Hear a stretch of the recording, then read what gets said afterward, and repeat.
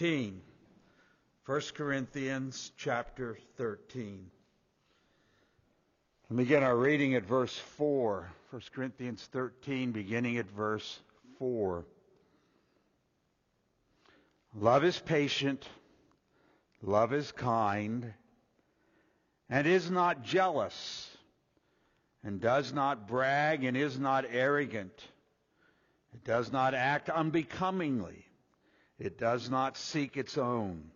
It is not provoked, does not take into account a wrong suffered, does not rejoice in unrighteousness, but rejoices in the truth, bears all things, believes all things, hopes all things, endures all things.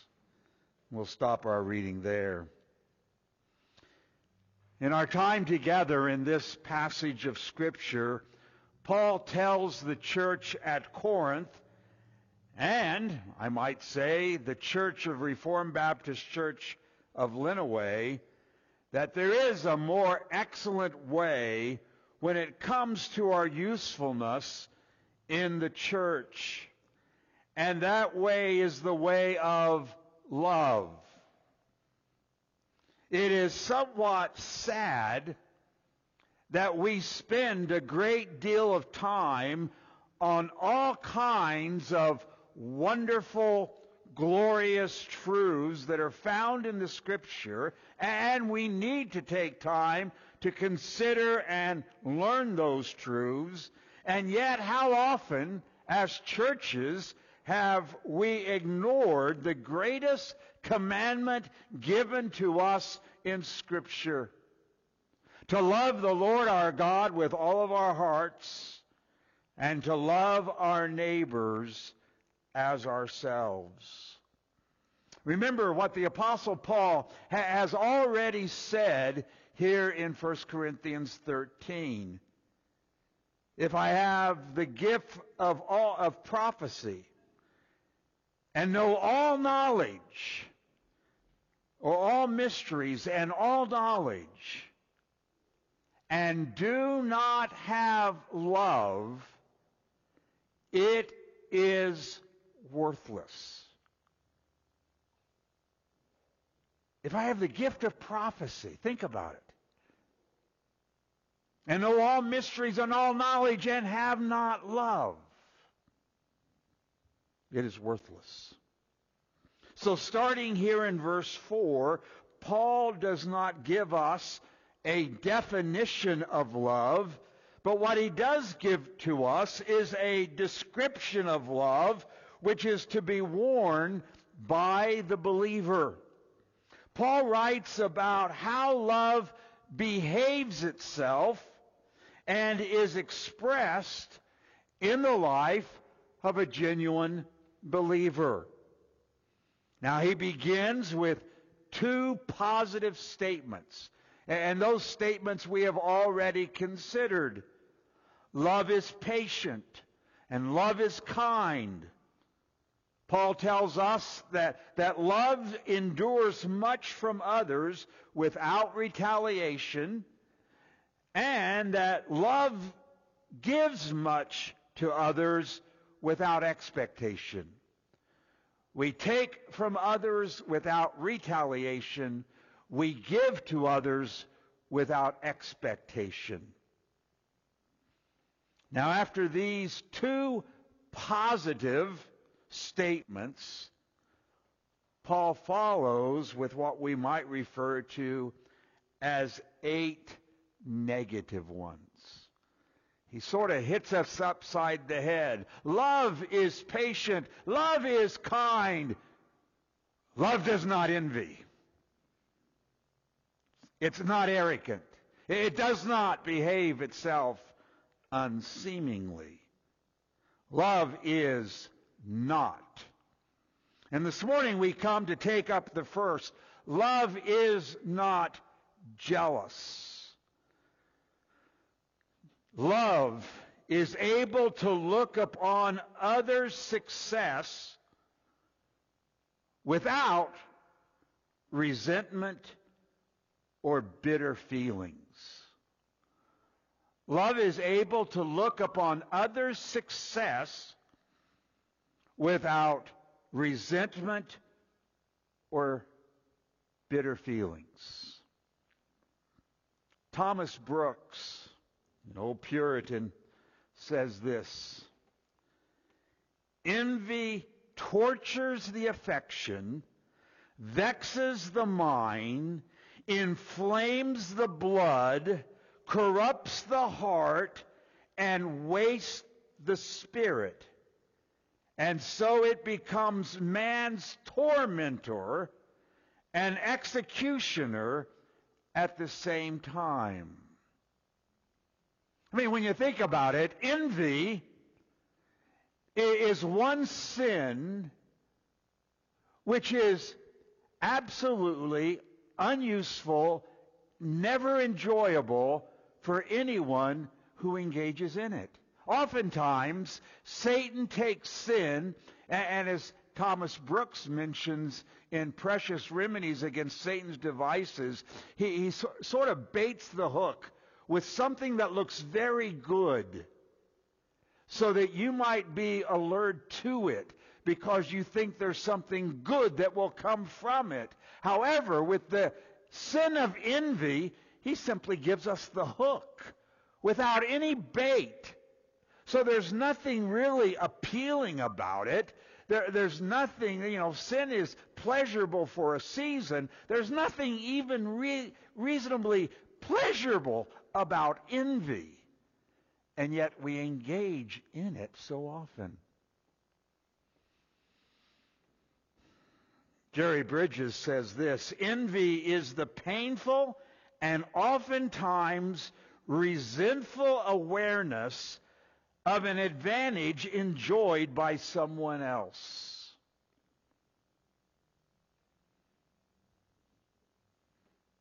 Stephen Charnock says this: envy is a denial of providence. Envy is a denial of providence. Another has said this: envy or jealousy fails to recognize that God in His goodness has given gifts to someone else that He has not given to you. At least not in that measure. And as your eye is envious and jealous of what someone else has, it really is a frontal attack on the goodness of God and the providence of God by which He gives to others what in His sovereignty He has not entrusted to you. It's an attack upon God's goodness and God's providence when He's given to someone else something that you want, but He hasn't given it to you. And it often happens, doesn't it? We find ourselves envious of someone who enjoys a better married life. We find ourselves envious of those who seem to have children who are absolute angels. We seem to be envious of those who get a job promotion that are overlooked. We tend to be envious of someone who has a nicer home. We as preachers can become envious when we get together and someone says, "Oh, we had like 300 people this past Sunday." And you say, "Well, we had 30, 40. And you're sort of like, "Wow, how come we don't have that?"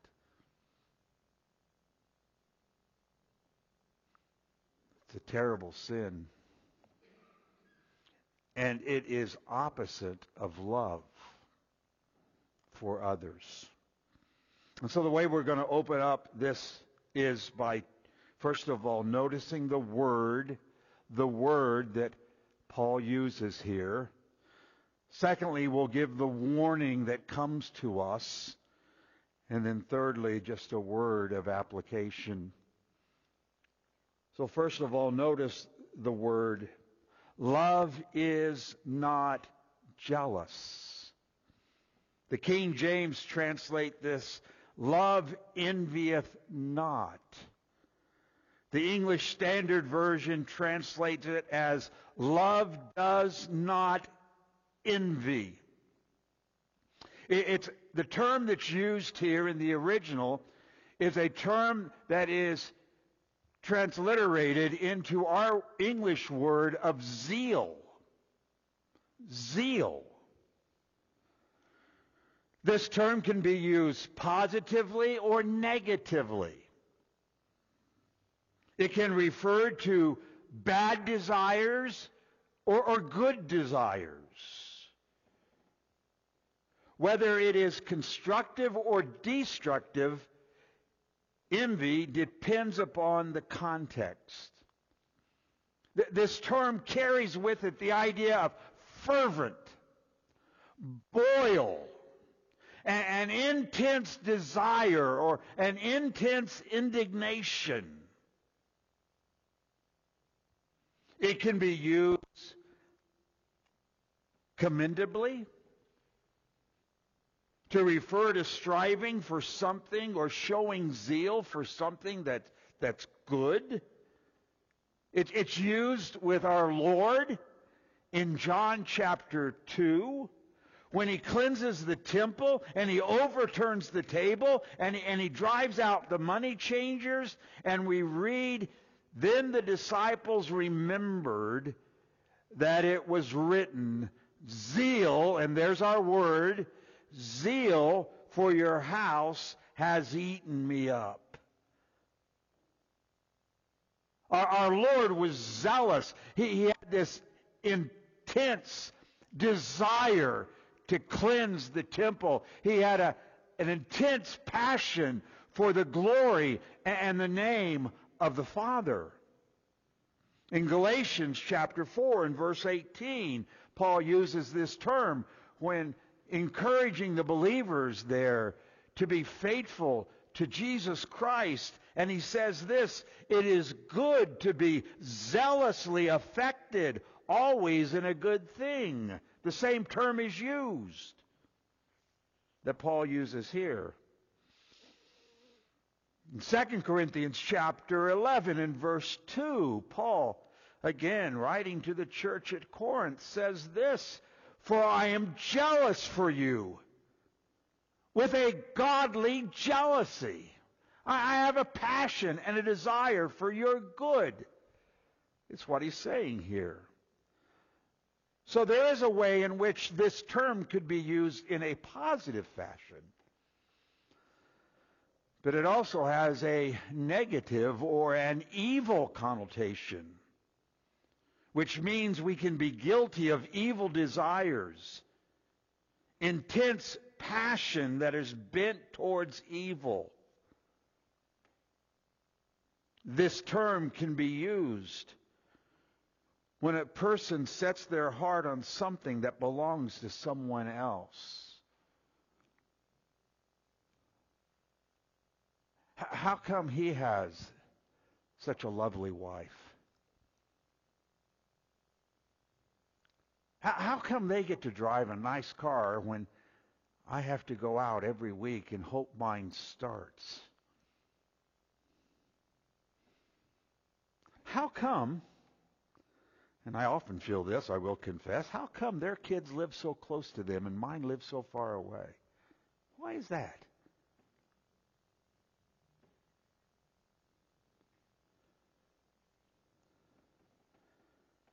This term also carries with it the intense negative feeling over another's achievement or success.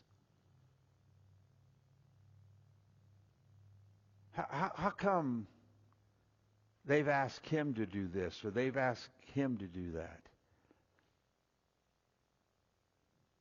How come he gets $40 an hour and I'm barely making $15 an hour?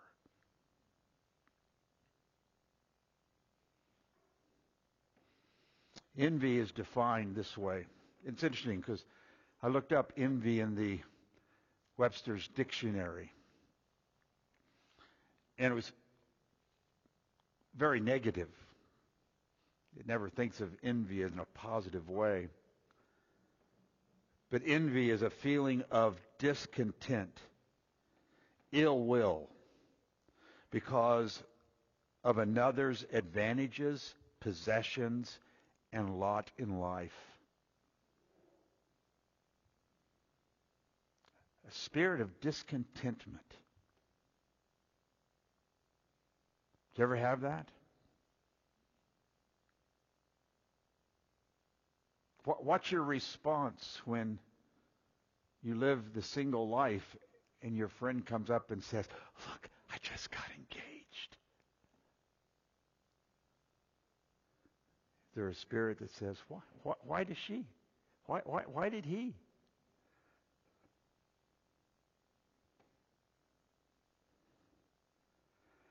How do we respond when we see some who have such good health and ours is so bad and we struggle? And aren't we in danger sometimes of just having this sense of life seems unfair? Do you ever get that feeling? Or am I the only one? Life just doesn't seem fair. What do I do when my best friend comes up and says, "Hey, I'm retiring next week and I have a full pension," and he's 2 years younger than I am? How do we respond? What's our reaction to those things? You see, Paul's writing this to the church at Corinth because they needed to hear it. Look over to 1 Corinthians chapter 3. 1 Corinthians chapter 3. Paul here refers to the brethren not as spiritual men, but as men in the flesh. And then he even says, you're like a bunch of babies. Look at verse 1. "And I, brethren, could not speak to you as spiritual men, but as to men of the flesh, as to infants in Christ." How do children, how do infants react? Well, what do they do if you have 2 or 3 and you have a play date and you have 2 or 3 children there and one of them grabs a certain toy? No one's played with it for hours, but one person grabs a certain toy, one of those little ones grab a toy, and what do the other ones do? Do they say, "I rejoice that you found that toy and you can play with it for the next 15 minutes"? Is that? No. "I want that. Give me that. Give me." Paul says, you people act like infants. Go on, verse 2. "I gave you milk to drink, not solid food, for you were not able to receive it. Indeed, even now you're not yet able, for you are still fleshly. For since there is jealousy and strife among you, are you not fleshly? Are you not walking like mere men?" You got to appreciate Paul's bluntness. You're a bunch of babies. You're jealous. What have they been? Well, there was the jealousy of over leadership. I follow. Oh no, I'd rather have this guy. There's that jealousy that's going on. There's the jealousy of gifts. It's interesting in chapter 12 of 1 Corinthians. When the Apostle Paul, I said, I believe that verse 31 is not an imperative, but it's indicative, and I do so because he says, "But earnestly desire the greater gifts." That word earnestly is our word. You're jealous for the greater gifts. You want the more visible gifts. Now, why am I just a thumb instead of an eye? How come I'm just a little toe and not an ear? That was going on. And therefore, Paul now writes, and he hits them over the head with, you know what? Genuine love is not jealous. It is not jealous. So here's the term that Paul uses. The envy, the fervent desires, not for good, but for evil. That leads me, secondly, to say something about a word of warning. A word of warning. We can all be guilty. I imagine we have all been, if not still are, guilty of living with envy. And I want you to realize that envy, if I could say it this way, envy is contagious. It leads to other things. So turn over to James chapter 3. James chapter 3. Starting in verse 13, James here is giving to his readers the evidence of Christian integrity. The evidence of being a genuine believer. And in this passage, he is placing a focus upon our behavior. How do we live in this world? Now, back in chapter 1 of James, James gives us the marks of genuine Christianity. And the third mark is keep one unstained from the world. And so James, starting in verse 13, is writing these believers, and he's calling them to live in this world displaying gentleness of wisdom. Look at verse 13. Who among you is wise and understanding? Let him show by his good behavior his deeds in gentleness of wisdom. He says you ought to live your life, you ought to behave according to the Word of God. The standard that you ought to live by is not the world's standard of right and wrong. It is God's standard of right and wrong. You ought to be men who walk in wisdom, managing and displaying in your life the Word of God. Walk so that you are an advertisement, as it were. That's the language he uses here. That you may display good behavior. Let him show by his good behavior gentleness of wisdom. But then what James does is he says, now contrast that with the wisdom of the world and what that looks like. Verse 14, James 3. But if you have bitter jealousy and selfish ambition in your heart, do not be arrogant and so lie against the truth. This wisdom is not that which comes down from heaven, but it is earthly, natural, demonic. For where jealousy and selfish ambition exist, there is disorder and every evil thing. Now, there are several things he says here about living according to the wisdom of this world. He first of all describes it, and he says, you live with bitter jealousy. Bitter jealousy and selfish ambition. Now, I'm just going to focus upon the first one, bitter jealousy. That word bitter means to cut, to pierce, to hurt. It's a jealousy that wants to do harm and wishes no goodwill upon the one upon whom you are jealous. James is writing about jealousy that cannot bear someone else's success, someone else's well-being, popularity, opportunities they've been given. Now notice what James says about this bitter jealousy. He says 4 things about this bitter jealousy. Number 1, it does not come from heaven. There's nothing godly about it. Number 2, it is earthly. Their standard of living is by the world. It's the world that directs their lives. It's the world that sort of gives them their thoughts. It is, thirdly, natural. It's unspiritual. Such behavior is not directed by the Holy Spirit. His actions are nothing more than just natural instinct.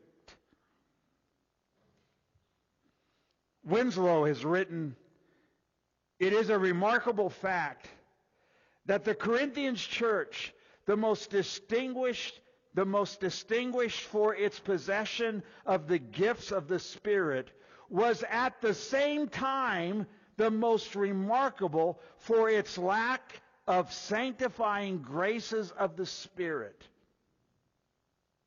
It was the most gifted, but at the same time the least holy community." It was a very gifted community, but unholy in their behavior. So it was natural. And fourthly, it is demonic. This has primary reference to an evil spirit or to demons, to those world forces of darkness and spiritual forces of wickedness that we fight against, that we're to put on the whole armor of God that we might stand. This is where bitter jealousy comes from. And the next thing we notice in our passage is the consequence. The consequence of bitter jealousy. And notice what it is. Verse 16. "For where jealousy and selfish ambition exist, there is disorder and every evil thing." That word disorder is translated in other places as unstable. Back in chapter 1 of James in verse 8, the double-minded man is unstable in all his ways. It's the same word that's used here in verse 8 of chapter 3. No one can tame the tongue. It is restless. There's our term. Same used here with regard to disorder. James has in mind is that where there's jealousy, there's dissension. There's dissension. There's division. And then he says, "in every evil thing." One of the consequences of envy, it leads to every evil thing. We're reminded that this sin does not stand in isolation. This is not a benign sin. It's not a neutral sin. It's not a sin that doesn't do anything. It often leads to what? It often leads to things like bitterness, resentment, discontentment, covetousness. It can lead to hatred.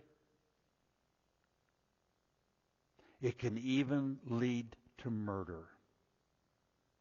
Remember the story of Cain and Abel. Let us not take lightly the sin of envy.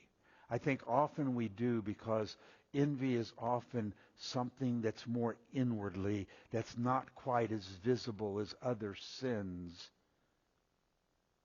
And we think it's not going to hurt anybody. But my friend, consider where envy will lead you. When you look at others and their successes, or what God in His providence has brought to them, or how they're able to live, which is different than you, it can lead to these things. And it can lead to these things in the church. We're not exempt from them here. And so we must guard against them. Someone has said, this sin is a malignant disease that spreads its tainted tentacles far and wide. So that's the warning. Beware. Beware. So then thirdly, now notice just some words of application. The words of application. Let me start by saying this.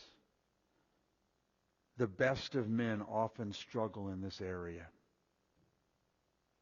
The best of God's people can often struggle in this area. Remember Asaph? Turn over to Psalm 73 just quickly. Psalm 73. Asaph seems to be a godly man. He wrote many of the Psalms that we read. And yet, listen to his own confession. Psalm 73, verse 1. Surely God is good to Israel, to those who are pure in heart. But as for me, he says, this is my testimony. I want to be transparent with you. As for me, my feet came close to stumbling, and my steps had almost slipped. This guy's opening his heart to us. I came very close to falling away. I came very close to apostasy. Why? What's going on? Verse 3, for I was envious of the arrogant, and I saw the prosperity of the wicked. For there are no pains in their death, and their body is fat. They are not in trouble as other men, nor have they been plagued like mankind. Therefore pride is their necklace. The garment of violence covers them. Their eyes bulge from fatness. The imagination of their hearts run riots. They mock and wickedly speak of oppression. They speak from on high. They have set their mouth against heaven, and their tongues parades through the earth. He said, I got to tell you something. I looked at these people that were very arrogant. I looked at people that seemed to be prospering. They seemed to be doing so well. They weren't struggling with the things that I've struggled with. That they haven't been keeping their hearts. They say whatever they want to say. They get in stripes and they have struggles. But it's no big deal to them. And I saw them and I envied them. I thought, why am I keeping my heart? Well, why do I have to experience these things? Why has God not favored me with kind providences? Why has God not given me what I thought would be a wonderful thing to have? Why is my health so bad? Why am I still childless? Why do I not have a wife? Why? And we begin to ask, why? And we become envious. And this man confesses, listen, I almost fell. What was the remedy? What was his remedy? His remedy was to go to the house of God. His remedy was to set his mind upon God. He realized, but at the end of the day, I may not have all these things. I may go through some providences that are very difficult and challenging in my life. But at the end of the day, you know what? Who have I in heaven but you? And besides you, I desire nothing on earth. My flesh and my heart may fail, but my God is strength of my heart, my portion forever. I may not have the latest car, but I have God. I have God who does all things well, and I must trust Him. I must trust Him. And so my prayer is, Lord, help me to love those that, naturally speaking, I might envy. The real solution to envy is love. Love to God. and love to others. We have an example of this in Scripture. Remember that king whose name was Saul? He had a son named Jonathan. And one day a Hebrew shepherd shows up. His name was David. David was a shepherd. He was also a singer. He was a giant killer. He was articulate. He was a poet. He was a musician. He had all kinds of abilities, didn't he? And Saul didn't like him. Because of his abilities, he saw David as a threat to the throne. In fact, we read on one occasion that Saul grabs a spear and throws it at David, trying to run it through him. But then there was Jonathan. Jonathan was probably next in line for the throne. We don't know the particulars about Jonathan. Could he sing? Could he play an instrument? Could he fight off lions? Could he win in a battle against giants?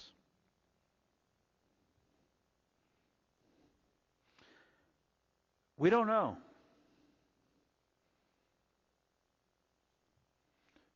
But we need to know this. I mean, you think if anyone would be jealous or envious, it would be Jonathan. Right? I mean, David comes along, man. He looks good, sounds good, seems to be a warrior. He's got a song in the top 10. Saul is slain his thousands, and David his tens of thousands. I mean, Jonathan isn't even mentioned in the song.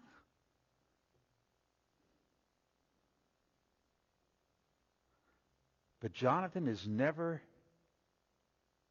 jealous over David. Why?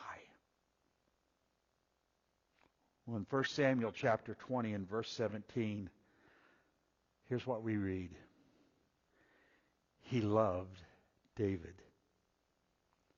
as he loved his own soul. What was the, if we can use the term, secret behind Jonathan not being jealous of David? What was it? He loved him. He loved him. That's what made the difference between Saul and Jonathan. Love. Love.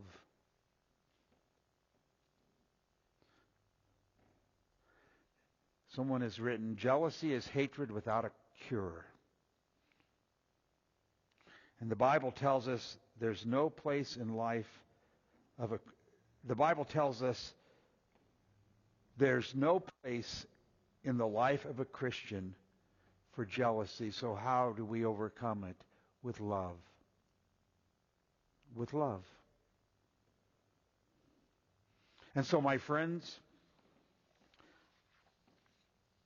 just by way of application, let me say this.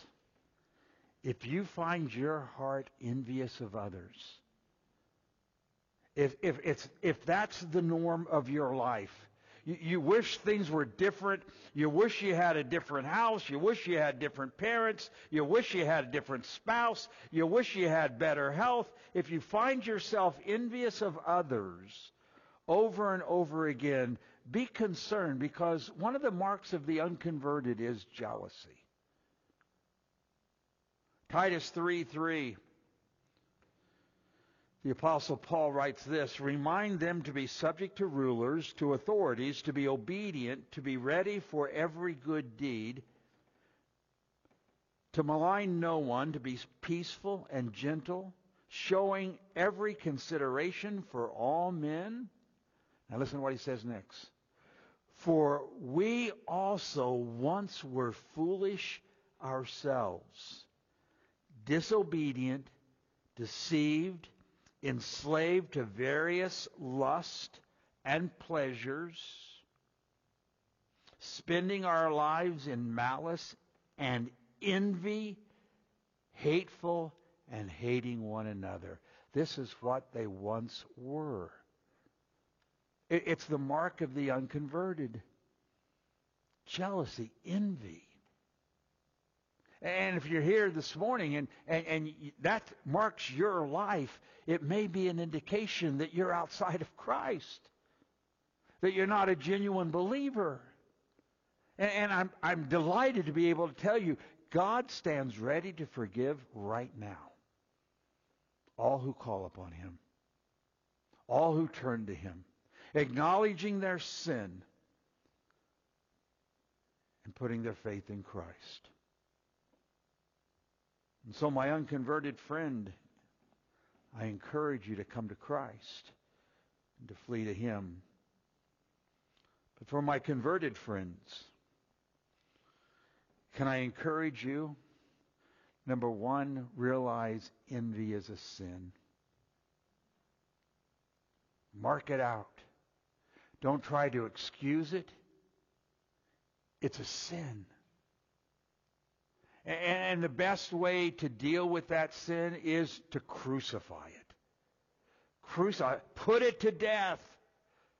When you wake up in the morning and your life hasn't changed and you look at others who seem to be prospering and they're not keeping their heart and you're becoming envious of them, ask God this. Just say, Lord, help me to love them. Help me to truly love them. Crucify it daily. Confess it as sin. If we confess our sins, He's faithful and just to forgive us of our sins. And then change. Turn away from it. Repent of it. And so, my friends, I would encourage you daily to confess it, crucify it, repent of it. And one of the best ways in dealing with it is not only to pray, God, help me to love those I might envy, but also dwell upon the goodness and the providence of Almighty God. The goodness, the providence, and the wisdom of God. You know, at the end of the day, when we become envious, isn't it true? When we become envious, basically, we are shaking our fists before God and saying, you don't know what you're doing.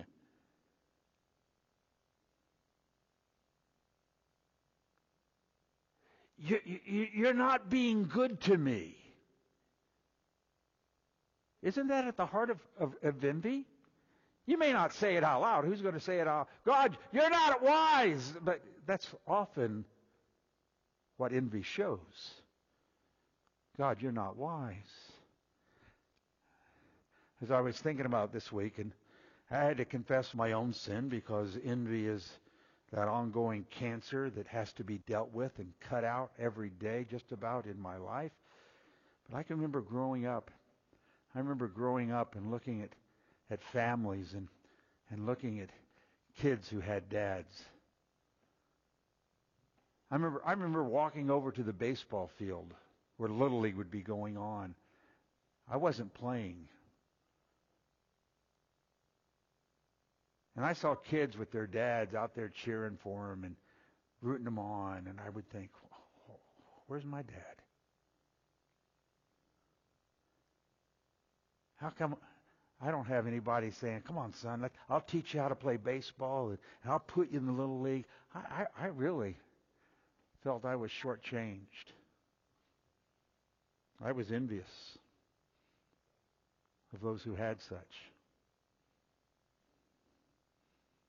But I bless God now. In many ways, I believe I'm the father I am today to 3 kids because of what I grew up with. And I bless God for that. It's His doing. Now, I'm not in any way saying, let's be bad dads so our kids will learn to be good dads. But God does have a plan and a purpose that He's bringing about. And we've got to trust Him.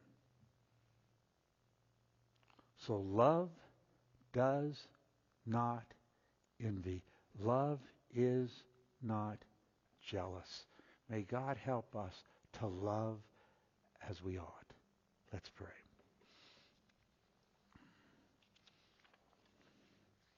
Now, Father in heaven, we pray that we will take heed to these things and that we would be quick to acknowledge our sin, and that by your grace and the work of your Spirit in our lives that we would crucify that sin. Father, we pray that you would help us to love others, not to envy them, but to love them as we ought, so that by our love, others may know that we serve a God who loves so much that He gave His only Son. And so, Father, we bless you for that. And so we pray that these things would not just be things that we think about for this moment, but you would help us even throughout the week when that ugly fruit of sin called envy raises its head, that we would chop it off, crucify it, and that we would love as we ought to love. For we ask these things in Christ's name. Amen.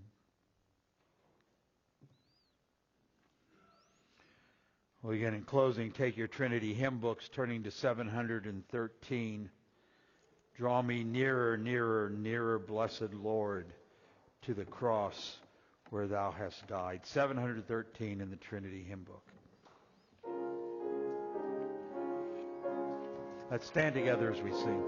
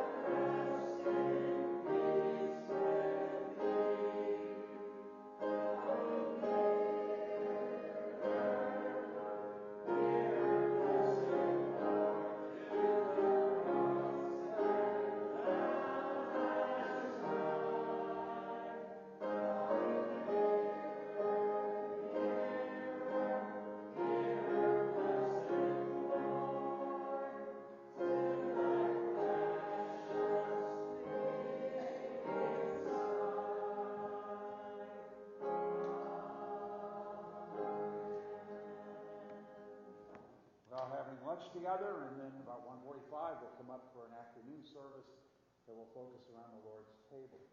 You are